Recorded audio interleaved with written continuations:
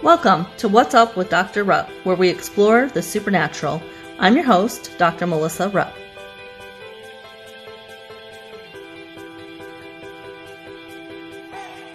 Hi, and welcome to another episode. We are continuing on today in our series about the names of God, and we're talking about how each of his names represents a different supernatural quality about himself. So the name we're going to talk about today is Jehovah Nissi, and it means the Lord is my banner. So Jehovah Nissi, the Lord is my banner. So we're going to talk about how God is our banner, and it's a connotation of a victory banner. So we do fight as warriors under his kingdom, but he goes with us to fight against our enemy, to fight the battles with us and for us, and he gives us victory. And we see him called that name in Exodus 17, verses 15 through 16. It's the name of the altar that Moses built after defeating the Amalekites at Rephidim. So I'm going to read a little bit here from Exodus 17, starting at verse 8. The Amalekites came and attacked the Israelites at Rephidim. Moses said to Joshua, "Choose some of our men and go out to fight the Amalekites. Tomorrow I will stand on top of the hill with the staff of God in my hands." So Joshua fought the Amalekites as Moses had ordered, and Moses, Aaron, and Hur went to the top of the hill. As long as Moses held up his hands with the staff of God in his hands, the Israelites were winning, but whenever he lowered his hands, the Amalekites were winning. So when Moses' hands grew tired, they took a stone and put it under him, and he sat on it. Aaron and Hur held his hands up, one on one side, one on the other, so that his hands remained steady until sunset. So Joshua overcame the Amalekite army with the sword. Then the Lord said to Moses, "Write this on a scroll as something to be remembered, and make sure that Joshua hears it, because I will completely blot out the name of Amalek from under heaven." So Moses built an altar and called it, "The Lord is my banner." He said, "Because hands were lifted up against the throne of the Lord will be at war against the Amalekites from generation to generation." So that staff that he held, that miracle working staff that he held in his hands, and he held it up above the people, and as long as he held it up, they were winning. That rod, it was a symbolic of the banner, of a victory banner, of God's banner. It identified them as God's people, because it was the staff of God that did all the miracles, that, God used it to do all the miracles. So it identified them as people of God, and that they were fighting from victory under God. They were depending on him for victory.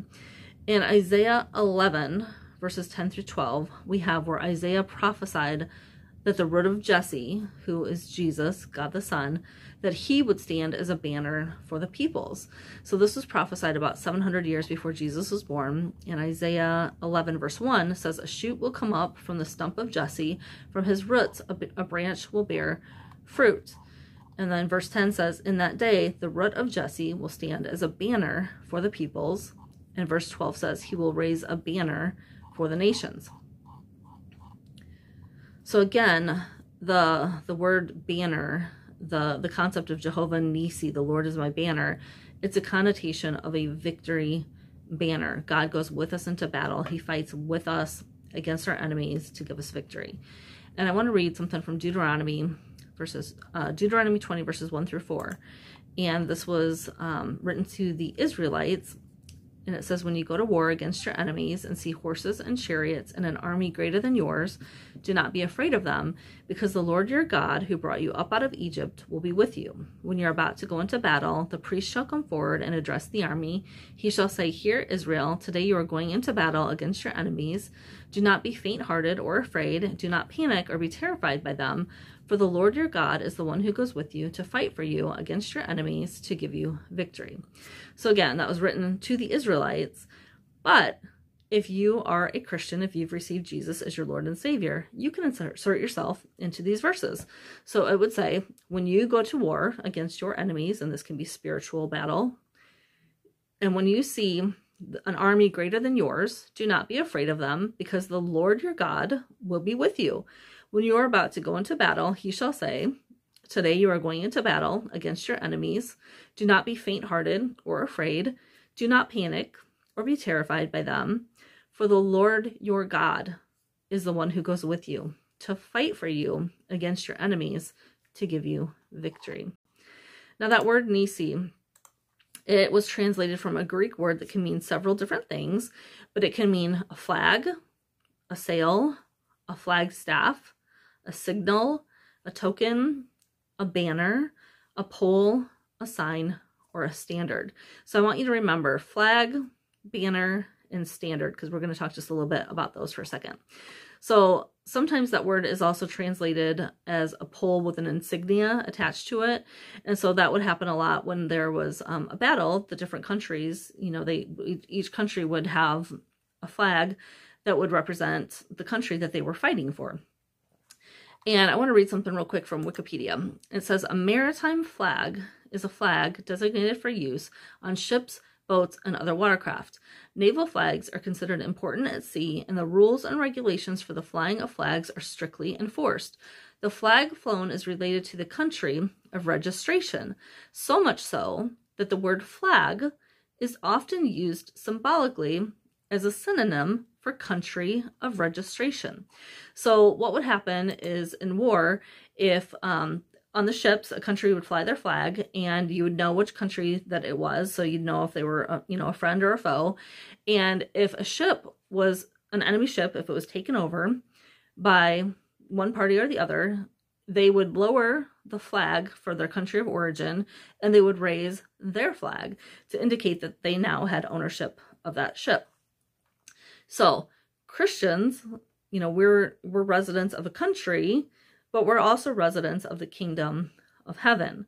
And so we're under God's rule and reign. And when we fight spiritual battles, it's under delegated authority that he has given us, but it's also with him as our supreme leader. He comes and fights battles with us and for us, and he gives us victory over our enemies. So the flag or the banner that is flying over us, there's like this invisible banner flying over us in the spirit realm. And it's the flag of the kingdom of heaven, of God's kingdom. And it shows that he is our banner, he is our victory, that he is with us, and that we're fighting under his rule and reign and authority. So Nissi can also mean standard, and the Bible does say that God is a standard bearer. So in Isaiah 59:19, it says, when the enemy comes in like a flood, the Spirit of the Lord will lift up a standard against the enemy. And that, again, was a prophecy concerning the Messiah, Jesus, and his work on the cross that would raise a standard against the enemy. And it would put certain things into motion, saying this is all the enemy is now able to do because he's raised a standard against him. So that's something that, when Jesus went to the cross, that standard was raised with Jesus at the cross and created a standard that the enemy cannot overcome. Okay, I have a couple more scriptures here about banners. So Psalm 60 verses 4 and 5 says, for those who fear you, you have raised a banner to save us and help us with your right hand, that those you love may be delivered. And then Psalm 20 verse 5 says, may we shout for joy over your victory and lift up our banners in the name of the Lord. So just as banners and flags identify nations and groups that they belong to, God's banner identifies those who belong to him, those he has saved from their sins and given eternal life to. And again, his names are covenant names, which means that they're promises to us. They're promises that we can stand on. We know that God is not a liar. We know all of his promises are yes and amen. And Nissi is one of his covenant names. It is a promise. It's part of his character. He is our banner. He is our victory. We do fight from under his banner of authority, from under residency in his kingdom. So he's our victory. He fights battles for us, with us. He gives us victory. And it's a promise that is in his very name. It is a supernatural quality of the name Jehovah Nissi.